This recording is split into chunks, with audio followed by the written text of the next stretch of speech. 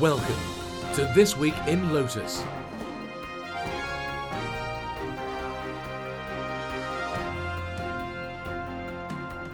The weekly roundtable discussion of all things social, collaboration, technology and community. Here's your host, Stuart McIntyre. This Week in Lotus, Episode 5 for Friday 25th of June. If you build it, they will come. This Week in Lotus is sponsored by Moo.com. For business cards that really make you stand out, you need Moo. For more information to get your 10% discount, go to thisweekinlotus.com/moo.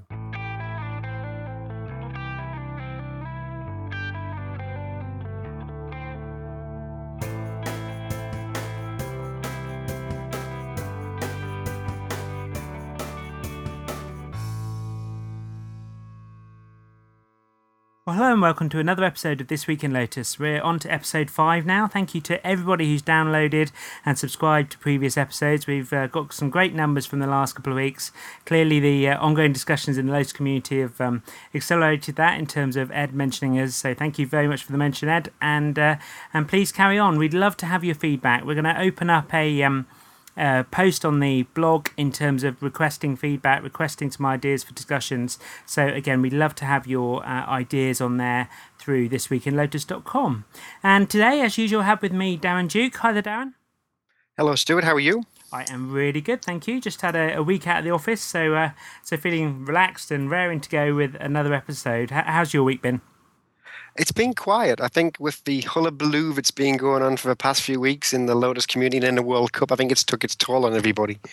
It just seems to be a bit slow. Or maybe, like you said in the chat earlier, nothing's going on because you're on vacation. It might well be that, yes. If I'm not blogging, it does quieten down Planet Lotus somewhat. So anyway, lots to discuss still, for sure. And I am absolutely thrilled this week, Darren. We have some great guests with us today, a really terrific panel, something I've been looking forward to for a little while. So with us today, we have all the way from New Zealand, the other side of the world from us in the UK, it's Michael Sampson. Hi there, Michael. Hey, Stuart. Thanks for having me here. It's a real pleasure to have you on today.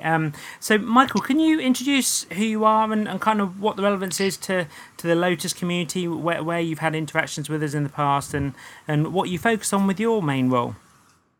Sure, thank you. So I work as a collaboration strategist, independent of vendor or product, work alongside organizations, helping them be effective in their collaboration strategy, encompassing both product selection, product implementation, but really with a focus on how do we encourage the people to be effective in the way that they're working, collaborative behaviors, habits, so on and so forth. And one of the reasons for reaching out to you was to say that my new book, book number 3 on user adoption strategies, is a broad book that looks at collaboration technology, including the Lotus stuff.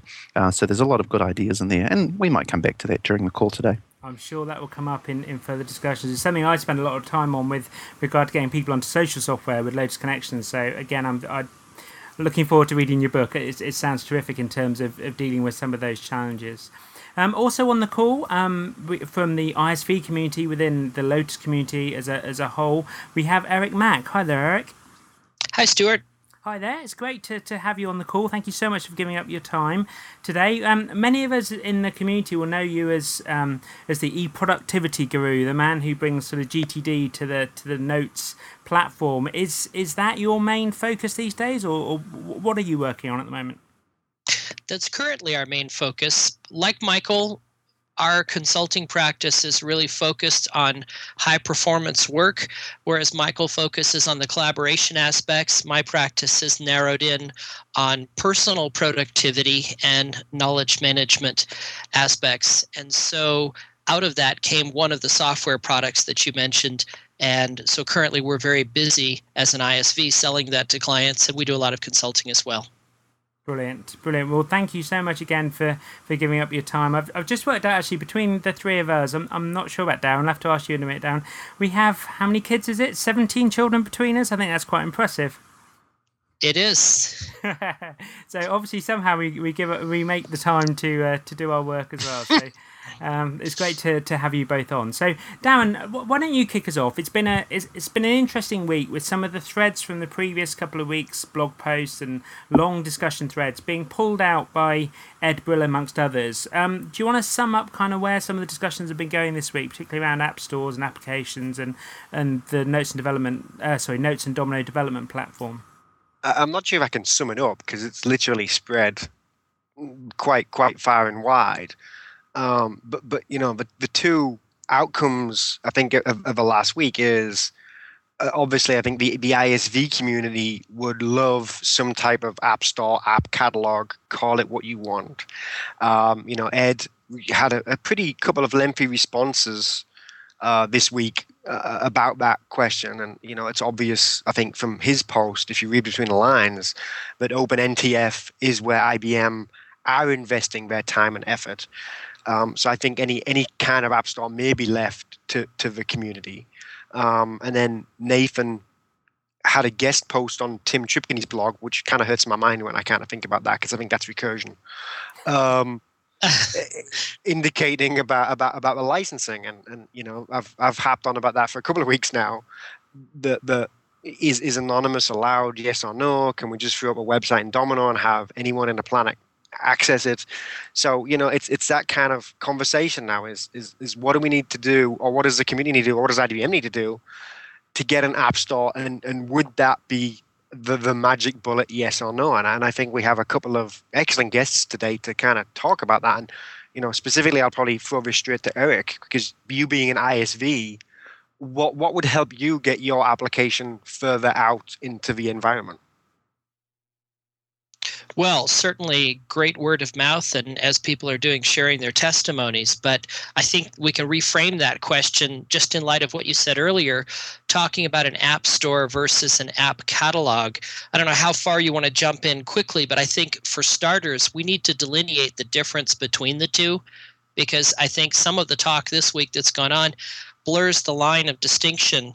And as Phil Story wrote, an app store is very different from an app catalog. And my 2 cents is that we need to walk before we run. We need an app catalog that is well developed and spread far and wide, endorsed and sponsored by IBM, if not promoted by IBM. And then we can look at this app store concept, the idea of a one-click self-install. That's a pretty involved thing, and I'm happy to discuss that. We've got experience doing that as well. And I think you're absolutely right there in that what we currently have is an app catalog. Whether we look at the Lotus-sponsored one, the Lotus Software Catalog, which I think is on the Greenhouse site, which in itself might be an issue, or we look at the one that Frank, is it Paolino, has developed in terms of the notesappstore.com that I blogged about last week as well. I think both of them are catalogs one way or another at the moment. And I guess the question is, does that app catalog do anything for you, Eric, as an ISV? And do you think it does anything for the community as a whole in terms of having a place where people can go to find apps? Is that going to increase adoption of the platform? Currently, and I'm just speaking for our own business, the app catalog doesn't do much for us, but that's only for lack of publicity and awareness around those catalogs. At Lotusphere, Lotus introduced the Lotus application catalog. We were one of, I think, 3 featured applications in the catalog, and they showed it off in a session at Lotusphere. Since then, I'm unaware of any promotional effort. And in fact, when I went to blog about the catalog, I had to search to find it. I couldn't find it. So the entry we have is beautiful, and we've had lots of reviews and 98 downloads and all these things, but I don't really see it helping us at all until IBM decides to make that public. And as Ed alluded to in his post, having the app catalog as an undersegment of the Greenhouse, I think, is really a slap in the face of the fine work that was done on the catalog. And until customers become aware of it, it doesn't contribute much. In contrast, you have the Notes App Store. Again, I take issue with that name. It really should be the Notes App Catalog. But you have this Notes App Store that Frank Paolino has been putting together, and I think he's doing the best he can to promote that. I've offered some suggestions, and I think he's been very responsive at adapting and enhancing that. But again, until awareness of those two catalogs grows, I don't see them adding a great deal yet. But I'm hopeful. Do you think, I know you've done some work here, Eric, but do you think that the Notes and Domino platform is ready for an App Store type infrastructure in terms of being able to just download apps and automatic activation and licensing and templates and so on? Is it ready for that, or do you think there needs to be more work in the product itself to support that kind of thing? Or do you think that lies with the ISVs such as yourself to actually do that within your product? Well, and I have a story I can share later if you want about how we came to do this, but we've made Notes ready to do that. But that wasn't our intent. It wasn't our goal. It wasn't even our business. It was a matter of necessity. We needed to make it easy for an administrator or an executive to click a button and download and experience our application. Certainly, there's much that Lotus could do. And for starters, if they were to have a button in the client that just took you to the Lotus Solutions catalog, that would be a huge step to increasing user awareness of applications. I think as Philip pointed out, I don't think we can make a true comparison between the App Store we've come to know on, let's say, the iPhone, where it's one click and the app is suddenly there, and Lotus Notes. Lotus Notes is a collaboration environment. There's a great deal of complexity and capability involved. And as a recovering Notes administrator, I don't know that I would want my users just arbitrarily deploying any kind of app. To me, that's a recipe for chaos if it's not well managed. At the same time, I think an app catalog is essential to the survival of the Notes community. And as some of the commenters pointed out, users are accustomed to going out and learning about what's new. And the way to bring that information back in the organization is to equip them with that. And I think there are some things we can do with sandboxes and safe places to play where people can experience this stuff while addressing the concerns an administrator might have. I'm rambling, but hopefully you get the theme. And I think that's absolutely right. And I hadn't heard that idea of a sandbox before. Are you thinking of, a Notes client in a VM somewhere that would allow you just to try this stuff out outside of a Notes domain, so it has no implications to the rest of the organization? Yeah, let me just share quickly, and then if you want to probe, I'm happy to tell you more. But, a funny thing happened. We had built this software product. Here's the shameless plug. It's called eProductivity, end of commercial. But we built this software application, and David Allen and I traveled to Lotus Fair 2009. We had used the app for many years, but we made it commercially available. And, of course, we managed to time our launch right with the global economic downturn. And so the funny thing that happened, as you can now see, is that enterprises did not rush to buy the product. And what was really interesting is if you had asked us at the booth, gee, do you think that individuals would buy your product? I would have said, no, that's not who we're selling to. We're selling to enterprises, much like the IBM line. But let me tell you the lesson we learned along the way. While enterprises weren't ready to buy the product en masse at that time, individuals were. So we got back from Lotus Sphere, and I sat down with my team, and I said, we've got to find a way to make this executive who clicks on our website, give him the experience of the product with no risk to him and no great effort to go through. We had some great false starts where people wanted our app. They were not Notes users, since they rushed out and bought Notes and then got frustrated because they weren't sure what to do or how to set it up. We had to make it easy. So we decided to focus on Notes users, and we provide a sandbox database. It's a fully pre-configured database of our application, and the user downloads it, opens it, runs the tutorial, and when he's done, he deletes it, just like a Word document. Now, the next step that I alluded to in terms of a sandbox would be a VM. If you're well aware, in the VMware community, they have these things called appliances, which is really just a VM with an OS and the application already configured and deployed. The only thing preventing that model from working right now is the IBM licensing agreement wouldn't permit that. But it would be easily done, so you could just make a VM available to someone and say, here, play with this and experience it. Okay, and Darren, you're an admin that looks after a lot of customers that have Notes and Domino. Do you think that kind of thing would be of interest to those customers? Is that something they'd allow their users to do? I'm torn.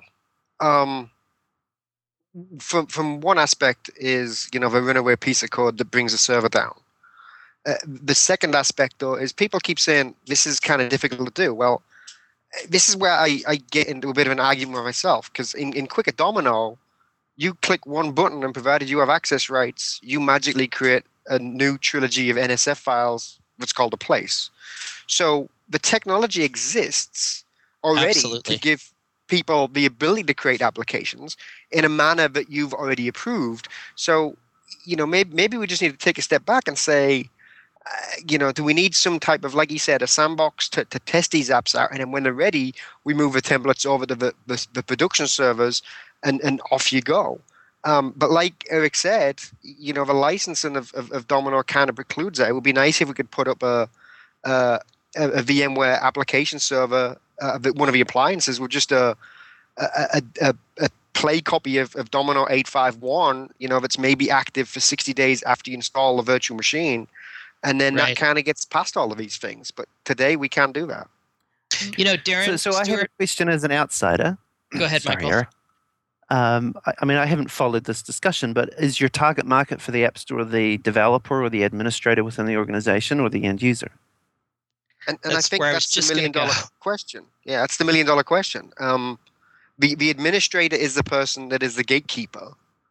The end user is the person most likely to ask for it. And the developer is the most likely person just to do it anyway. So I think we've got three different use cases.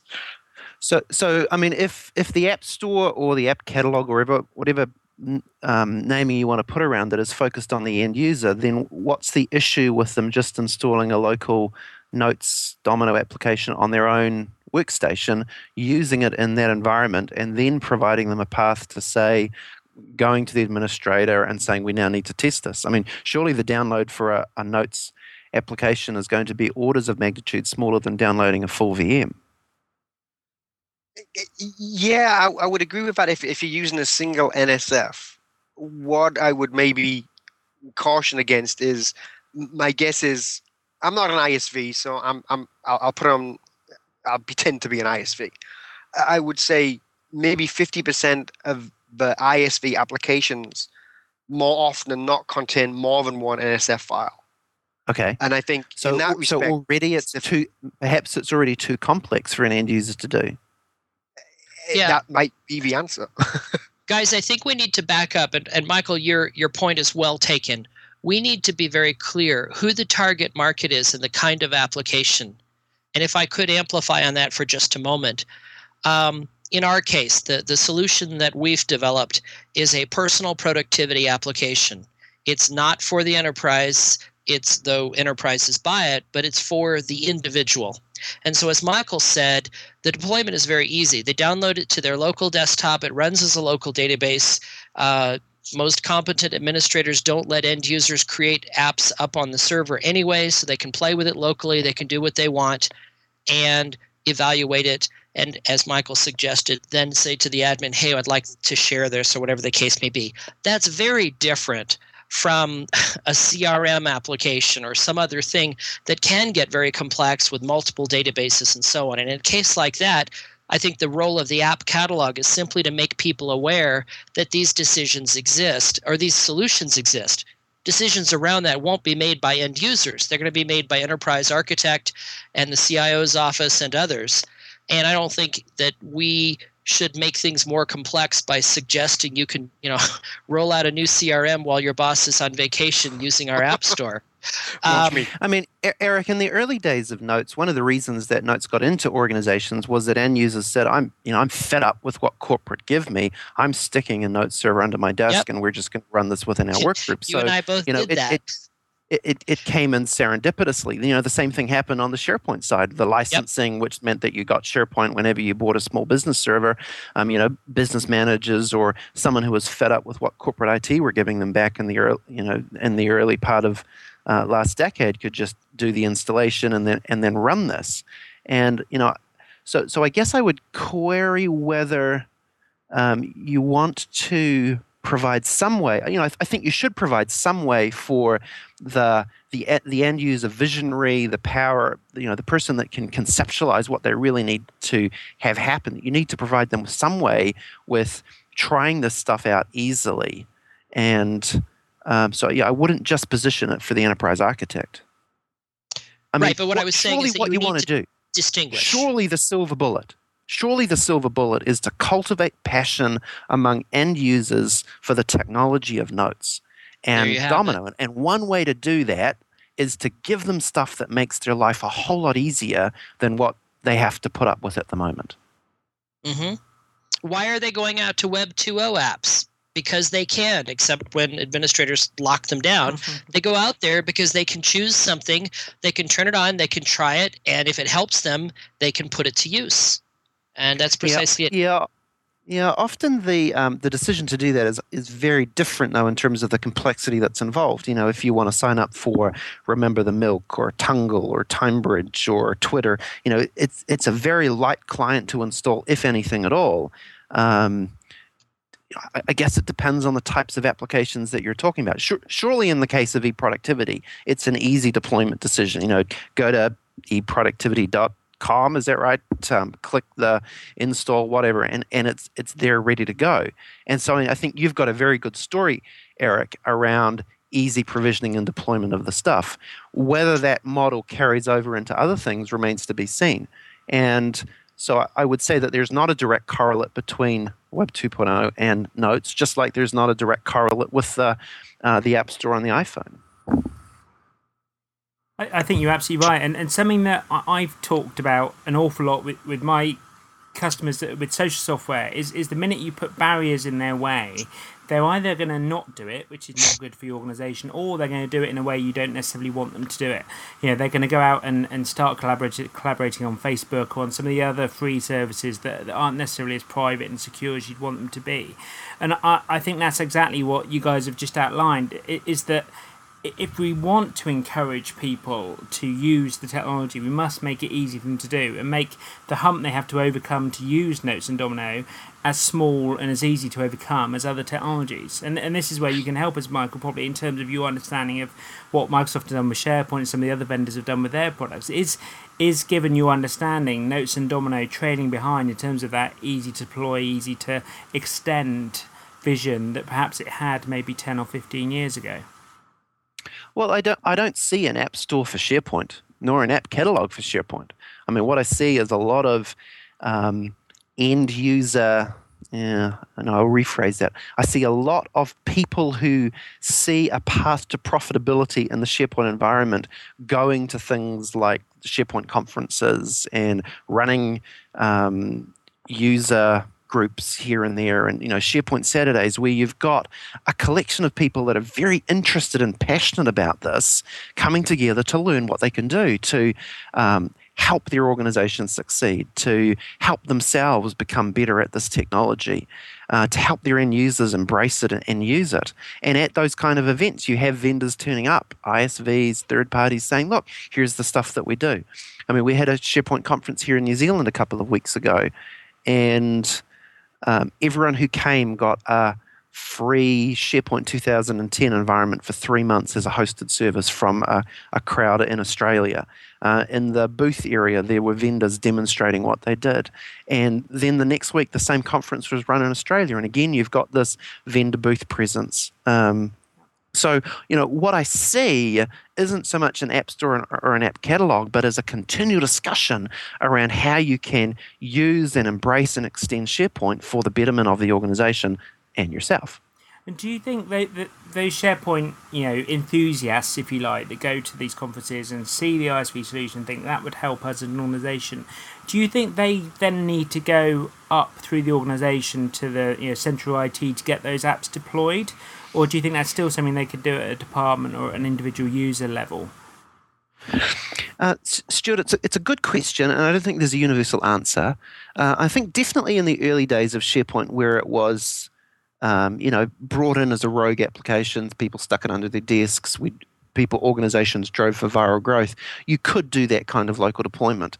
But as a result of Microsoft putting much more focus now on it becoming an enterprise platform, organizations going to run it out as an enterprise platform, depending on the decisions that have been made about governance for local implementation of things for local groups and teams, depending on that, will really dictate the answer that you get there. But one of the things that I talk about in my SharePoint Masterclass is that when you do look at third-party applications, given the complexities that come to play when you're upgrading SharePoint, I argue for things that have clear delineations between, this is my product and this is SharePoint. If there's a separate server, I like that kind of environment because then you've got no intermingling of code on a single server. The offering like Collego Contributor, which enables you to take SharePoint sites offline. I like that idea because there's no server-side software installed, and so the decisions are not so tightly interrelated. And I think that's one of the strengths that we've got in the Notes Domino world in terms of deployment. That because the server and the client can act and interact rather, they don't have to be so tightly intermingled. You can have a Domino 6 server with a Notes 8 client if you want to. You won't get full functionality, but it'll still work. You can stick applications that were written for Notes 2 or 3 up on a Domino 8 server, and it, pretty much it will still work. So I think that IBM has a very strong story in terms of forwards compatibility and backwards compatibility. And that should mean that the implementation of some of these applications should be a lot easier in the IBM world. So it sounds as if IBM could do a little bit more. Maybe the community can do more. Certainly, there needs to be more awareness probably within the Notes customer base of what's out there and how to find the catalog and so on. But I think it's also down to the ISVs to do more to make their apps easy to consume and to deploy. And obviously, Eric, you're kind of a step along the way there. So what did you do to make it easy for customers to put this in? Do you want to outline how you've approached it?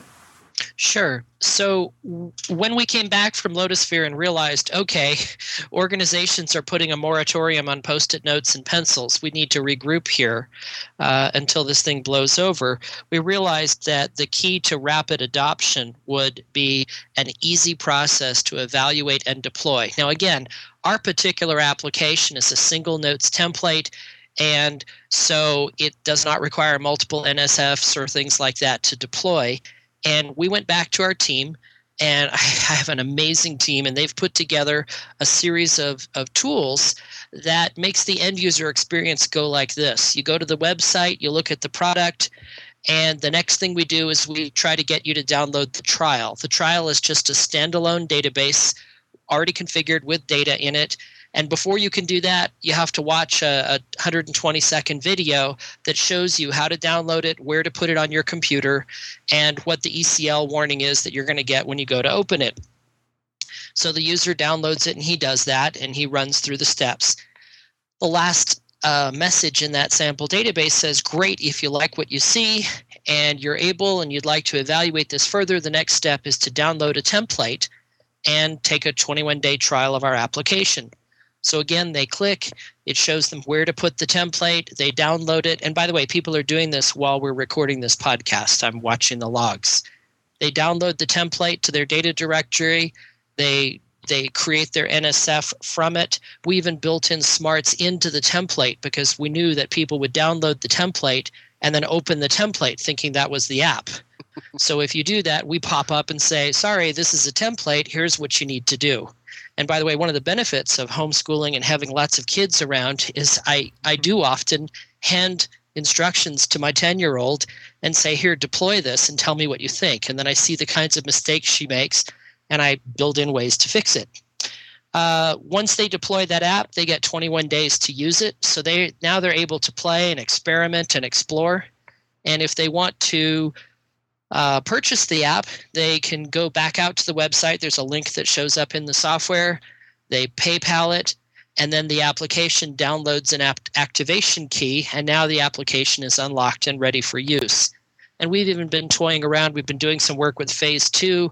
We've been toying around with making the application available on a SaaS model as well as a traditional licensing model. And right now, our customer base is actually pretty well split between them.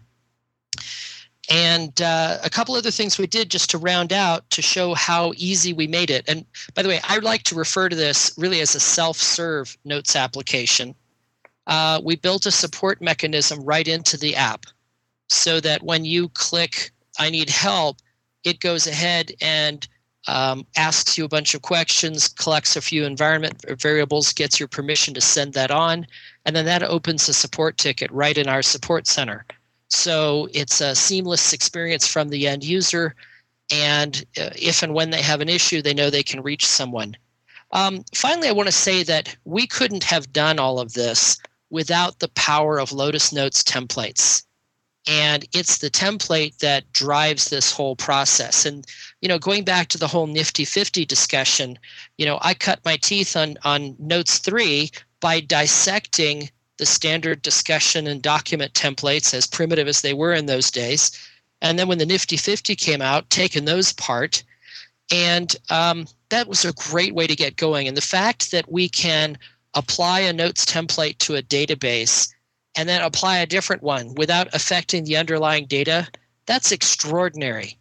And it amazes me when David Allen and I go to consult with people and their jaw drops when they say, well, I didn't know I could replace my database design of my journal with your template, and now I get this functionality, and if I don't like it, I can replace it back with the notebook template, and it's as it was.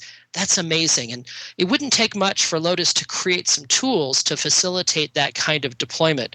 And again, I'll take you back to Phil's blog post where he talks about the idea of an app server being not something in the cloud, or an app store, but rather being a notes database that the enterprise might control. So there's lots of ways to do that. Anyway, I hope that gives you a little more insight. Eric, one of the things that stands out to me when you're going through your story is you've made it very easy for people to try, and you've made it very simple for them to deploy your thing. And coming back to the discussion that we had a little bit earlier around who's the target market for the App Store or the App Catalog, anytime you want to bring new technology into an organization, from a user adoption perspective, I talk about the first step of the user adoption model being winning attention. And so there's a number of strategies that you can follow for that: executive support, exemplar stories, real-to-life scenarios. But I think the thing that Eric's example calls out is that it starts with an individual deciding to try something. And so in Eric's situation, an individual can download it and try it very easily. And maybe if we want to look at some other apps that would be in the App Store or the App Catalog, this same kind of simple implementation, I want to be able to try it in my local environment, see how it works for me, see if I can imagine the way that my group could use this, and then to provide a way for going forward. I think that would be exceedingly powerful. For a CRM application, maybe instead of deploying 10 different NSFs that have beautiful integrations between all of them, the vendor focuses on doing an application that could be tested and tried as a single NSF for 30 days. It gives the individual a conceptualization of how it could be used within the group, and then they have the tools and capabilities they need to say, right, now how do we take this out to the other people? So, Michael, let me take this to the next level and tell you what we've seen as a result of those processes. As I mentioned, I'm sitting here watching the download logs. And so as I speak, people are downloading and deploying and experimenting. Now, this is on their local machine. So if they want to go further, they've got to talk to their admin, and rightly so. But the point is they can experience and help drive that adoption. I've seen two interesting things happen over the last 2 years. One is it's been really wild to watch the proliferation of our product as it is end user adopted in an organization. And it typically goes like this. We get our first download from XYZ company, and then, within a few hours, we'll see 5 more downloads. And then, that night we'll see 6 more downloads. And then we get a call from IT saying, hey, my boss has told me he'd like us to deploy this. How can I learn about your product? And I say, oh, great, go here and, download it and try it out. And let me know if you have any questions. And then it spreads. And then, somebody buys a license, and then that spreads. And then very quickly, thanks to the awareness around David Allen and the productivity methodology, then it rolls up to something that the enterprise begins to have a conversation around. But as Michael pointed out, it started with some individuals getting curious and experiencing that.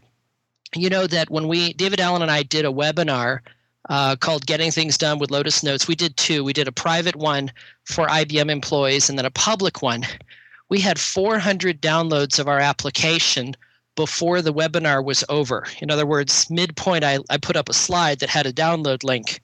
And little did I realize that would distract my audience.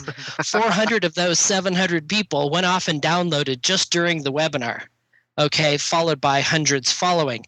And it's been really interesting. And I'm convinced that that would not have happened if we didn't make it an easy, safe process to experience.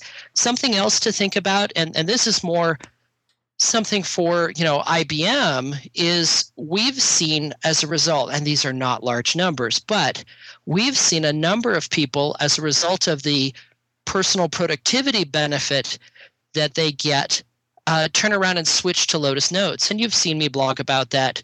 And I think that's extraordinary. That was never mentioned anywhere in our business plan, that we wanted to create an app that would get people to switch to Notes. But as Michael pointed out, people saw a personal benefit. And just as much as, they might say, well, hey, if I put Excel in, I can write my own spreadsheet. Or if I bring a SharePoint server or a Domino server under my desk, I can do this. We've got an app, and there are many other fine apps, so I'm not trying to make this about my product, that makes Notes personal for people. And we're really seeing some amazing things. So we've had some really interesting... Eric, that's one. That same idea is one of the sea changes that we're seeing with the Apple iPhone, and I know we've queued up a potential conversation for later on around iPhone 4, and that is that people hear about the apps that other people are running on these devices, and that's what drives the purchase of them. I want the Shazam. What is that piece of music that's playing? I'm carrying my BlackBerry around, and I can't find out what it is. If I had an iPhone, I could. There's all of these other things that enable me as an individual to be connected, to be able to communicate with other people, to take my data, to have fun when I'm out, to choose the games that I want to play. And I'm not locked down to this walled garden that carriers have put in place for so many years around phones. I mean, Nokia's model was build as many different flavors and variants of phones that you can get to attract every individual in the world. Apple's idea was build one device that is so flexible that it will go out to everyone in the world based on the applications that can be run on that. A brilliant model. So and by the way, Notes is that model. Notes could be that model. Well, let me ask a question then. So if we go back to the good old days of AFRI, which is where I cut my teeth as well. On OS 2, 32 floppies. That was a one-click install. Yep.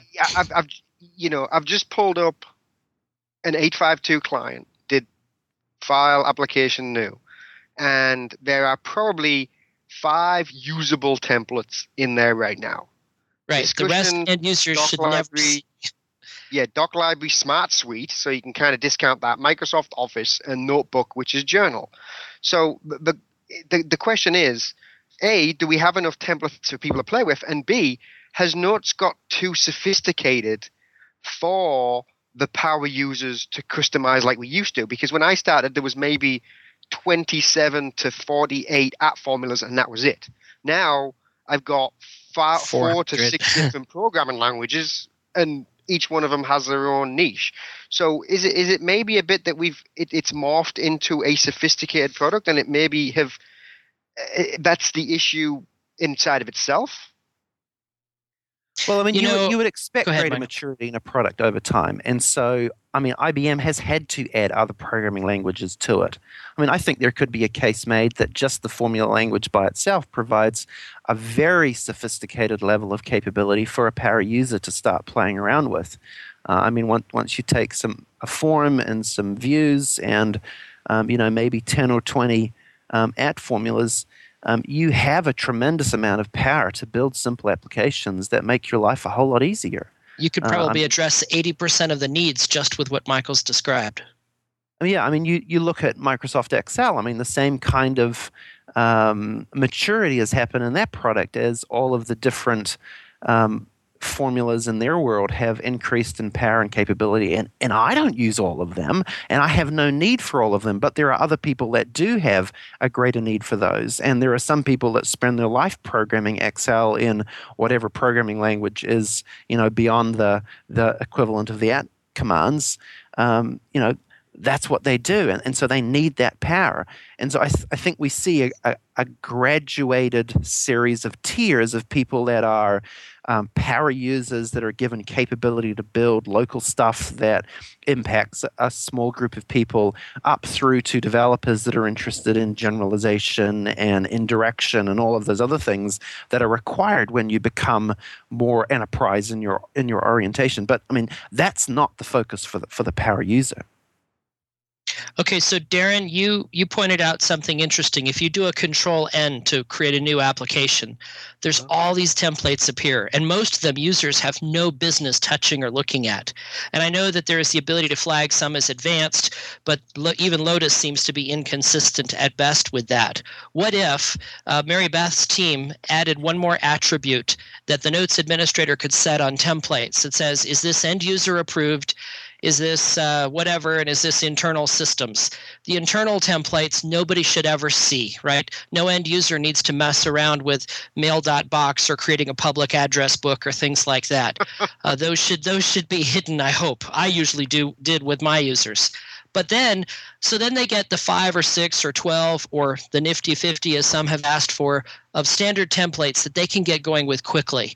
You know, in the old days of setting up collaboration systems with Notes, one of the first things I would do was throw up the original Notes discussion database, and I would call it Jokes. And I would just encourage people to share jokes, because what that did is that drove people to play with this weird new technology. It wasn't email, but it wasn't like anything they had used before. And then we added recipes, and then we added other things. And notice that those were all personal things not tied to the business benefit. Or was it? It was, because as they began to collaborate and share recipes and share jokes, they were using the very tools that I wanted them to use in other areas of the organization. And that's how it's the same story that happened with Windows 3 when you bet. Microsoft Office for Windows didn't come out until 6 or 12 months later, but all the secretaries learned how to do point and click as a result of playing solitaire during their lunch breaks. Absolutely. And that's absolutely the approach we've taken as well with social software. You know, when I speak to customers about Lotus Connections and they say, well, we don't want users to create, football societies as communities, or we don't want them to discuss, right, what they do outside work. And the argument is always you want them to be doing this because they're then using the system, they're then realizing use cases for how they can use it within their enterprise. And it then, as you say, drives adoption. And so, a great idea. I think, Eric, you've hit the nail on the head in terms of making it easy to get back to the days where Notes and Domino was a place where end users could go and do useful work with a little bit of independence from their corporate IT department.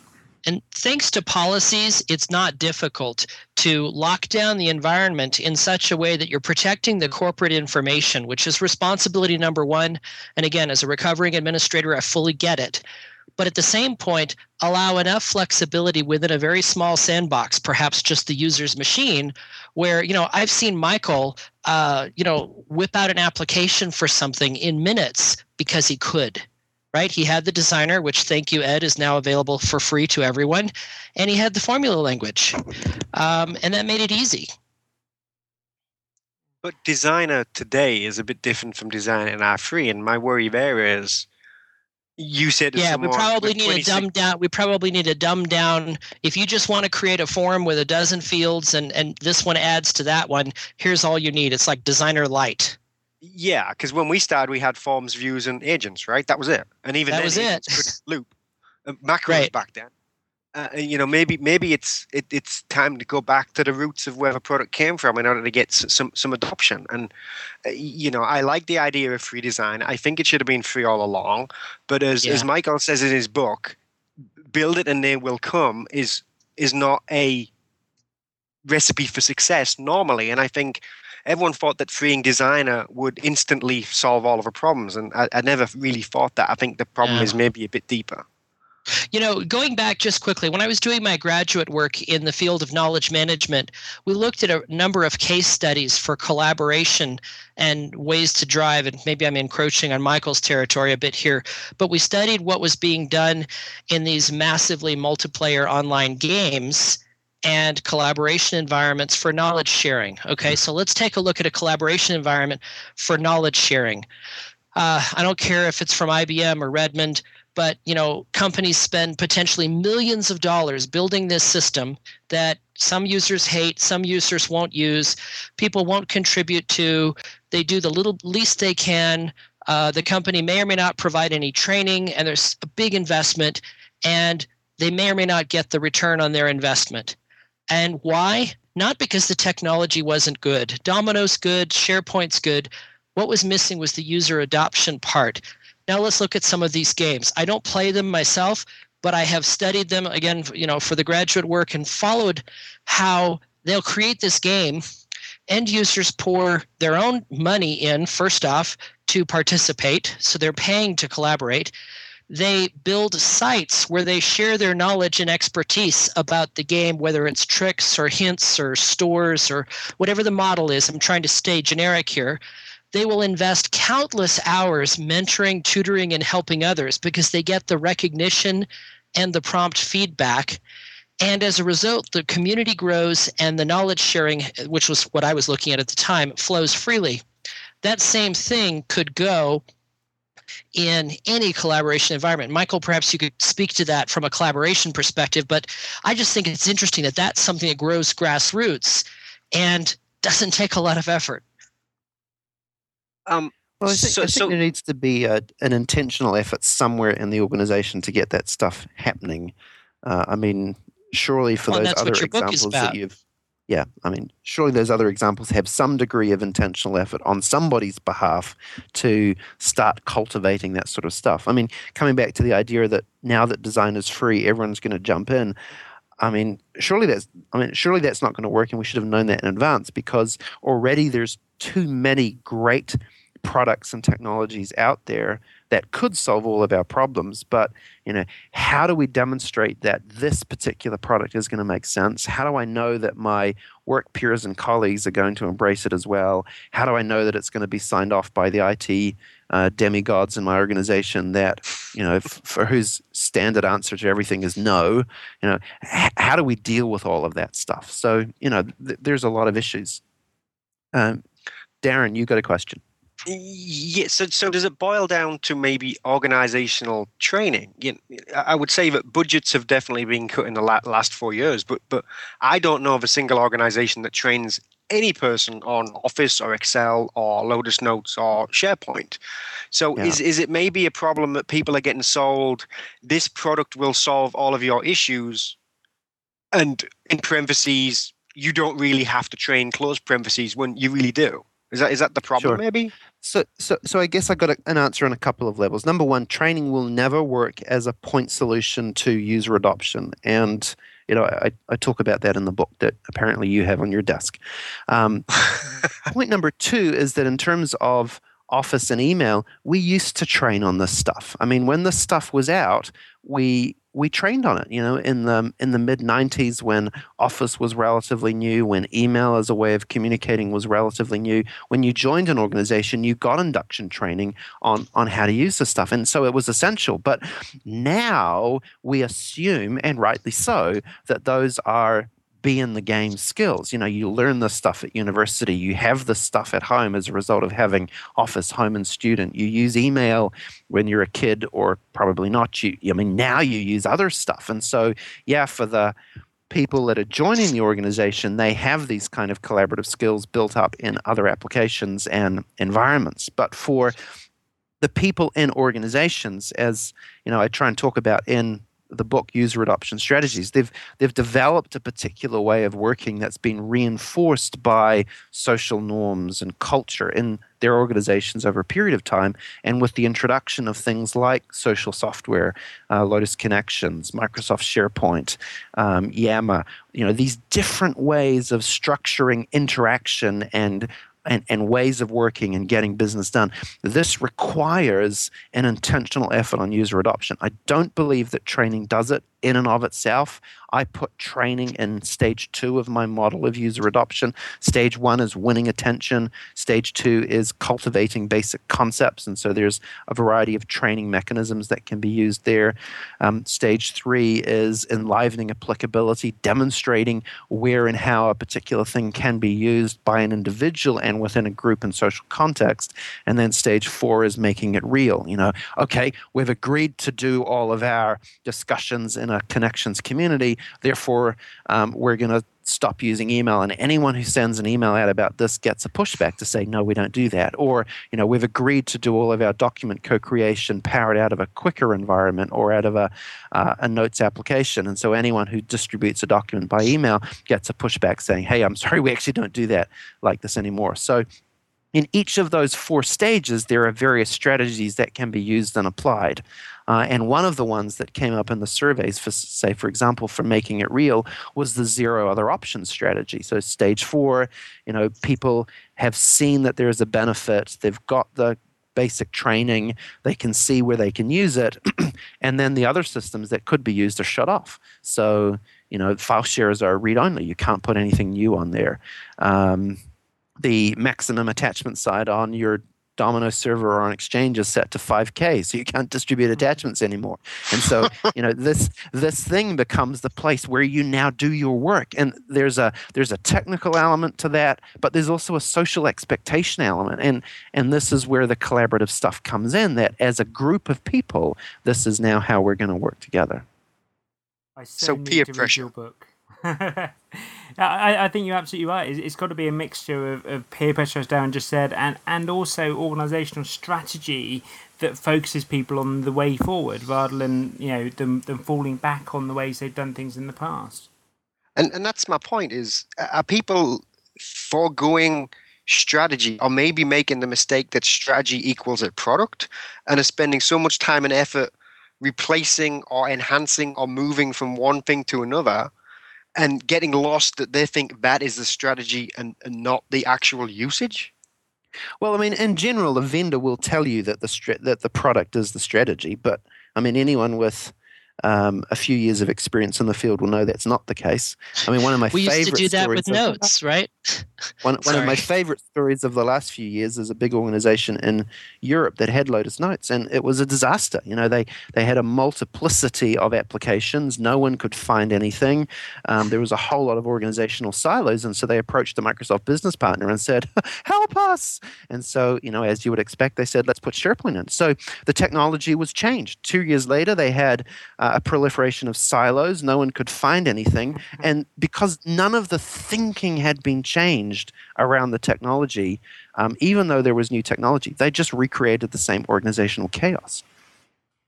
Can I ask you a follow-on question then, Michael, in terms of there being a big push at the moment, not just from IBM, but from a lot of vendors towards the cloud and software as a service products? Do you see any difference in terms of the strategies the company need to put forward around user adoption for cloud versus on-premise apps, or is it exactly the same problems that come up? Should an end user notice any difference? Yeah, and should companies deal with driving end user usage of these systems in any different way? Is it purely just we can cut down our IT spend by putting it out there and let somebody else manage it, or is there a real difference in terms of how users and organisations use tools based on whether they're products that are out there on the web versus them being on premise and under more corporate control, perhaps? Sure. Well, I think for the geeks in an organization, they will notice the difference. But the geeks make up 5 to 10%. Everyone else should notice nothing different in terms of, I turn my computer on in the morning and it works. Ultimately, that's what someone wants to have happen. So whether it is hosted inside or on the cloud or as a hosted service or, all of these other things that particular people can delineate between, the 90% of people in an organization, it should be irrelevant to them. It should just be cost, effectiveness, and so on.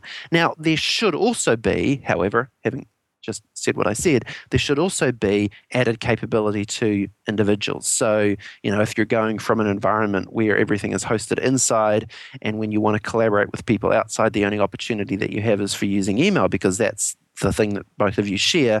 If we move to a cloud-based environment where it is possible to bring people in a secure way, then those kind of capabilities will require an intentional effort on user adoption. People have ingrained ways of working. I mean, this was part of my PhD work, which I started a few years ago, but I had to put on hold, was how do we break particular patterns of interaction and enable people to work in a new and different way based on new capabilities being available. So, in answering your question in 2 lines, part A, there shouldn't be any difference for the end user in terms of, oh, wow, this is hosted on Lotus Live. I never knew that before.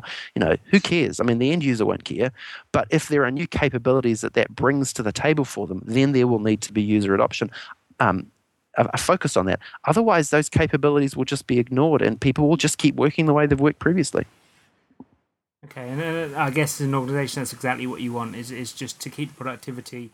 Going back to Eric's, niche, keep the productivity going and increase that if you can by bringing in new apps and new collaboration opportunities.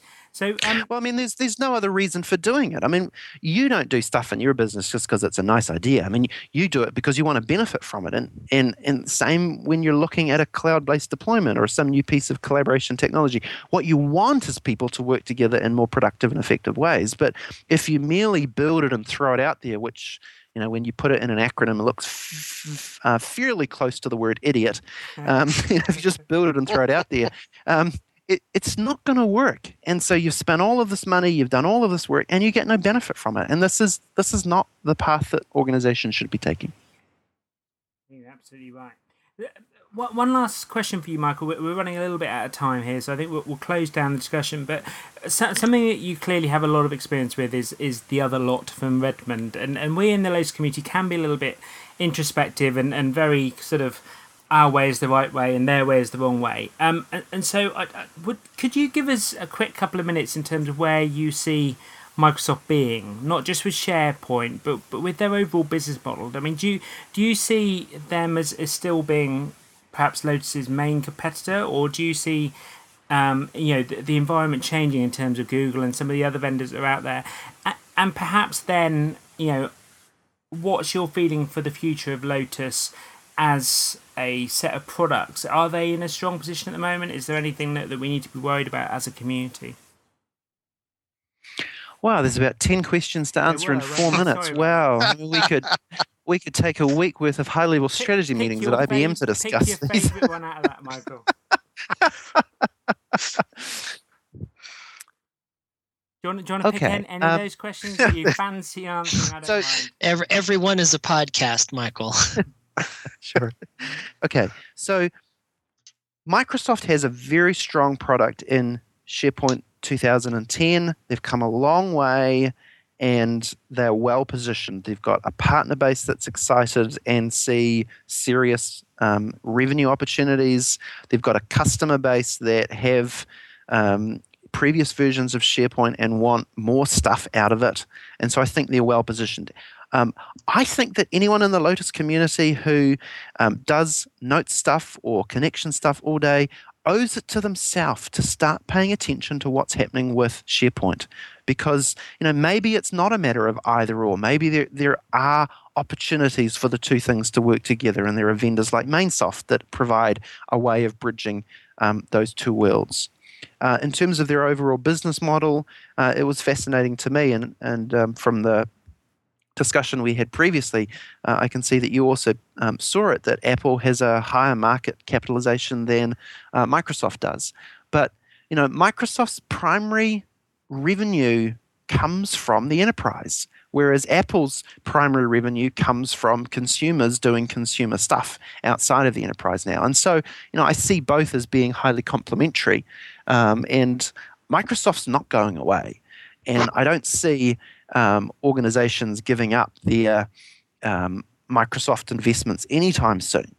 Not in the data center, not in the server room, not under people's desks, not on the desktop. I mean, this is here to stay. I was talking to some people earlier in the week, and one of the comments that we were discussing was Microsoft's track record with innovation. And one of the comments that I made was, well, Microsoft's key strength is not pushing the boundaries as such, but it's commonalizing great technology across everybody in the world. Mm-hmm. And how we leverage that is, as Eric said, a series of other discussions. One of the reports that I wrote last year was called Lotus Roadmap, and it was really looking at a fairly quick report, and I'd love to do a book at some point if there was interest in it around Lotus, just to say, Notes still has some strengths, and as we've talked about in this podcast already, merely taking out the technology of Notes and putting in the technology of SharePoint is not going to solve the problems that you have. If you've got governance issues around, anyone can create a Notes database at any time, but then we never close them. If you take that same governance idea into a SharePoint world, you're still going to get the same problem: lack of findability, huge exposure to information and business risk, yada, yada, yada. So, there's a technology issue, there's a governance issue, there's a people and process issue, there's a user adoption issue, and anybody in the Lotus community that's merely looking at the technology has got the blinders too closely drawn together. You've got to raise your sights and look more broadly to how it's being used effectively. Where are the customers that are doing great stuff with IBM technology? Where are the organizations that are having breakthrough results as a consequence of using Notes or using connections? Those are the stories and things that need to start circulating and being built off and replicated, in other organizations. Excellent points, Michael. Very, very good. So I'm sorry for the widespread questions I threw at you, and you've done a great job with answering those. Thank you, Michael. And we'll have to have you back on for another podcast in the future. Really interesting to hear your point of view on that and other topics too. So as we normally do, we finish with a tip from each of our panel members. Could be a product, could be a feature or a Lotus integration point, or maybe a useful site that you found in the last couple of weeks and you'd like to share with the listeners to the podcast. So Eric, would you like to start us off? Have you got anything you'd like to share? Sure. I actually appreciated your reminder this morning. So I quickly wrote up a tip and I put it on the notesonproductivity.com blog. And that's just a blog where I take a look at productivity with respect to notes. And the blog post today was about, is it actionable or is it reference? So just the quick overview is this. A lot of people have full inboxes, whether that's in the computer, in their social space, or on their desk, because they haven't made the distinction between actionable and reference material. And if you're a Lotus Notes user, the Lotus Notes Notebook is an excellent and free built-in template that you can deploy to do that. So the challenge is decide if something's actionable, if it's reference. If it's reference, park it in a suitable place. And if you want to take that to the next level, we're giving away our reference database that you can download and apply so you can experience that whole product. That's at notesonproductivity.com. Brilliant. Thank you, Eric. Can I just ask you a quick follow-on question with that? Do you still keep paper as reference? Do you still have a physical filing cabinet you put things in, or do you do everything electronically in terms of storing that reference information? I do keep a lot of paper. In fact, as we do this, I'm standing up, and in fact, I'll turn on the camera. I'll do it after. I have behind me a 3-foot return with 11 metal racks, each of which have about 65 folders. So there's a large number of folders behind me representing the many projects that I work on. I have an equally large number of notes databases.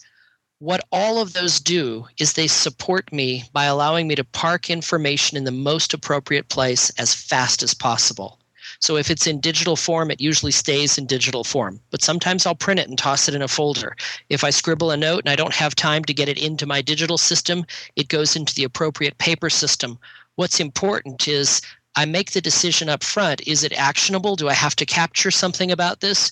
Or is it reference? And where can I park it so that I will see it instantly when I need to see it? Excellent. Really useful advice for anybody who follows GTD or is thinking about it too. Darren, do you want to go next? What's your tip for today? We have STS has another webcast coming up on July 15th. This one is timely in that it's called Understanding the New IBM Lotus Notes and Domino Licensing and Entitlements. So with 8 and 8.5, there's been a ton of free stuff given to your TDI. Portal was added, Portal was taken out, all of that good stuff. And if you've been following the blog the last week, you know about the anonymous license issue. So that's timely. And we didn't make it up just after that blog post either. It was been on the schedule for a while. Excellent. We'll put a link to that in the show notes, as we will do to Eric's blog post too. Great, thank you. By the way, a quick plug, Darren. I was on your VMware podcast or webinar that STS did, and that was outstanding. So thanks for giving back to the community in that way. Not a problem. Okay, and Michael, what's your tip for today? Stuart, you mentioned that between the three of us, we had 17 children. Given that 9 of those are mine, I think I can probably give 3 times as many tips as other people have given. Some parenting tips, perhaps? I've got no kids, so I've got a tip for all 3 of you. But I won't say it on live now. Go ahead, Michael. So a couple of things. One of the productivity things that I use on an everyday basis, multiple times through the day, is a product called Typinator on my Mac. There's an equivalent called Texter on the PC. I think also, what's that other one? Action Words also does similar sort of stuff. All the little repetitive actions that you need to do, writing a form letter to someone, doing your email signature insert, expanding your email address rather than typing the full thing out. That saves me countless keystrokes and gets rid of all the dumb little stuff I have to do each day. So if you're on a Mac, that's Typinator. On a PC, there's a product called Texter or Action Words that will help. We've talked a little bit about my book during this thing. So there's a new book called User Adoption Strategies. Focuses not just on SharePoint. There's even a Lotus Connection screenshot in Chapter 4, courtesy of IBM. So it's a very broad-based. You can edit this out. It's a very broad-based book looking at how you approach user adoption for collaboration technologies, and you can go to useradoptionstrategies.com to find that.